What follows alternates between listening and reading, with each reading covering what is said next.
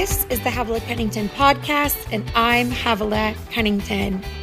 Well, today is going to be a big day on the podcast, on my podcast, I should say, since it's really a one-man show. It's me and my $20 podcast mic and my couch, and that's really what my life looks like when I get to talk to you. And I love my podcast because I get to explain to you, I guess, things I wouldn't get to share on a pulpit or maybe even in a gathering. But it really is a time for me, the unplugged, the, no pants wearing Havilah moment. And I'm always encouraged by your enthusiasm because you listen. You listen to these podcasts. You let me know because you post and you share them. And I'm always seeing something about this. So I love that. Thank you. Shout out to you. High five yourself. But today is a really big day on the podcast because I get to share something that I've been holding in my heart for quite some time. You know how you have something that you're not at liberty to talk about and you sit with it and you hope to God that you don't overshare, because I'm like the classic oversharer. Are you one of those that I can't help myself? The more excited I get, the longer the conversation, the more I share everything. And then I go home, and I think Brene Brown calls it a vulnerability hangover. I have like an overshare hangover where I just share way too much, and I have to go back and think, what did I actually talk about? And my husband graciously reiterates everything that I overshared. But today I'm not oversharing. In fact, I'm sharing something that I have been waiting to talk about for months and months, if not a year. And it really did begin about a year ago where something began to happen in my heart towards my life. I almost would say it was a year and a half ago where I started to feel like I was hitting a wall with all the demands that life had coming at me. Now, that's kind of normal. I have 4 kids. We run 2 organizations. I'm almost 40. I'm tired. It's real life to feel like your life's a blur. When you have littles, when you're hustling, that's normal. So let me not decode that I wasn't afraid of the hustle. In fact, I loved it. But there was something about my life where I was at full throttle, full cylinders. Everything was running at full capacity. And I remember the Holy Spirit challenging me one day. I'm not sure if I've told you guys this, but he challenged me. He said, Havilah, you're not really being honest with those around you that are following you. And I thought, God, I'm being honest. I'm sharing my real life, and I'm not hiding anything that's, that you're convicting me about. I feel like I'm being honest. And he said, well, what I'm saying is what you are presenting to the world is not a real, it's actually not a real picture of what most women could do with their life.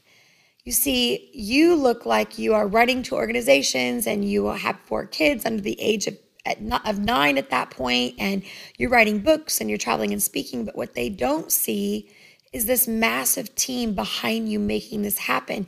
You have a husband who doesn't want to be in the spotlight, but loves supporting you. His number one gift is acts of service. You have a mom whose number one calling was to raise godly kids and has communicated that your whole life and takes all 4 of your kids for you on a weekend so you can travel, and not only takes them, but loves them as her own, has a bedroom for them.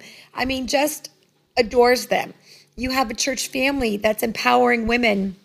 You have a personal assistant who does all of the other stuff that you can't get to. There's just a lot going on. And the Holy Spirit said to me, you're not presenting what a real woman that has 4 littles and has a working husband and has a ministry life really looks like. And so I want you to pull back. I want you to begin to look at your life as if you didn't have all those things, what it would look like to live a healthy life. So I walked into my PA's office and just said, the Lord wants me to pull back. We need to cancel 50% of my speaking stuff. And I just need to sit with it for a while, sit with myself for a while. And so we reached out to the communities that were having us that year. Some of them were so gracious and let me back away and just begin to look at adding space in my life.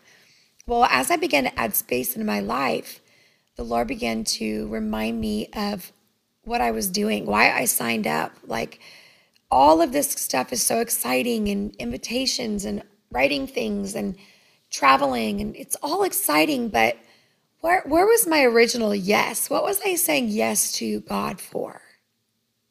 It all came from a yes. It all began with a yes. A 17-year-old girl sitting in the backseat of a car found her yes. So what was my yes? And my yes was very much about living within my true call, living within the person that God called me to be on the earth as Havilah, who he saw and designed and created. And part of that was living not for the praise of man or even the demand of man, but living for God and being willing to say yes to who he created me to be, not just yes in the places I could say yes. And so I began this journey. Ben and I began to have conversations about what it would look like to live fully in this call. And, I got to be honest, I didn't seek after being a leader for women. That wasn't my number one thing. In fact, the women's ministry growing up was nothing I was that interested in. I didn't like tea parties. I wasn't super foo-foo-y. And then after all that, I have like 4 boys. So just to solidify the lack of femininity in my life, God stacks the deck with testosterone. And so I wasn't thinking women, but what I found as I began to write and preach and minister, I found that women weren't foo-foo. In fact, women were warriors. There was a lot of women out there that were entrepreneurs. They were business owners.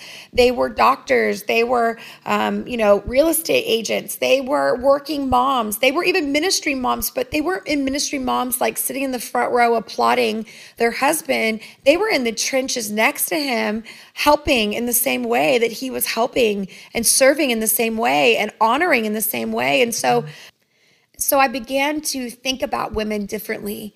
And I began to think about solutions to helping other women that were like me. I had a full life. I had a full story. And I'll talk more about that in the podcasts to come.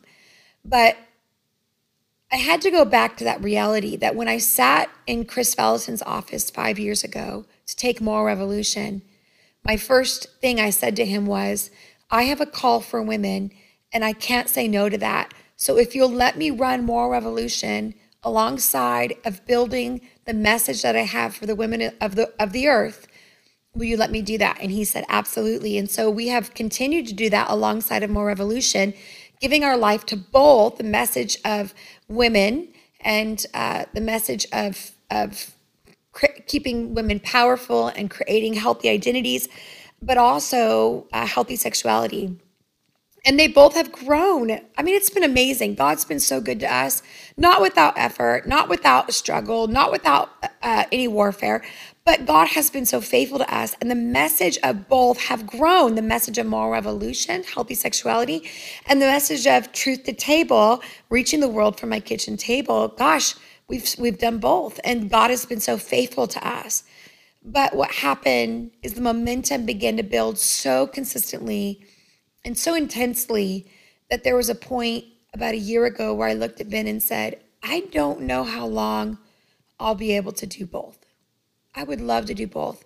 I'm more passionate about both of the movements than I ever have been. So I'm not saying no because one is dying or one isn't, alive in my heart. No, in fact, they're both just as strong, but I can't do both. And I'm going to end up hurting one of the movements as I get going. I'm going to hurt one of them because I'm not going to be able to give myself to both of them full-hearted as they grow.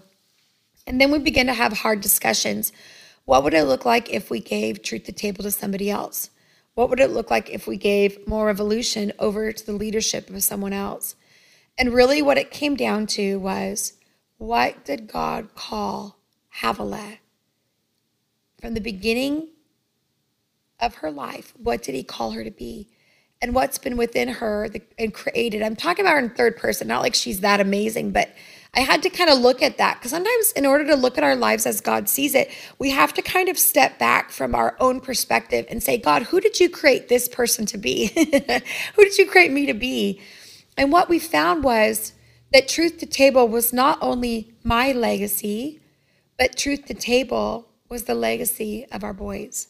Truth to Table was not just one study here and one study there, one empowerment course here or one e-course here, but Truth to Table was the story and the message of my life, my parents' life, my husband's parents' life, the story of two people becoming one, the journey of two, a man and a woman and a family, trying to figure out how to live as a Jesus follower on the earth today. And how do we empower people to do that? And that's what Truth at Table has and has become and is and has become. I don't even know if that's proper English, but you know what I'm saying. That's what it is.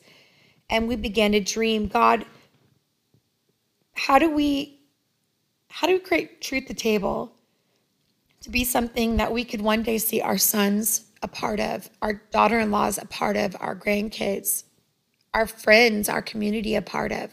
How do we do that? And God has been so faithful to us. He's continued to grow Truth at Table. But there was a point at the end of spring where we had a serious conversation about what we were doing.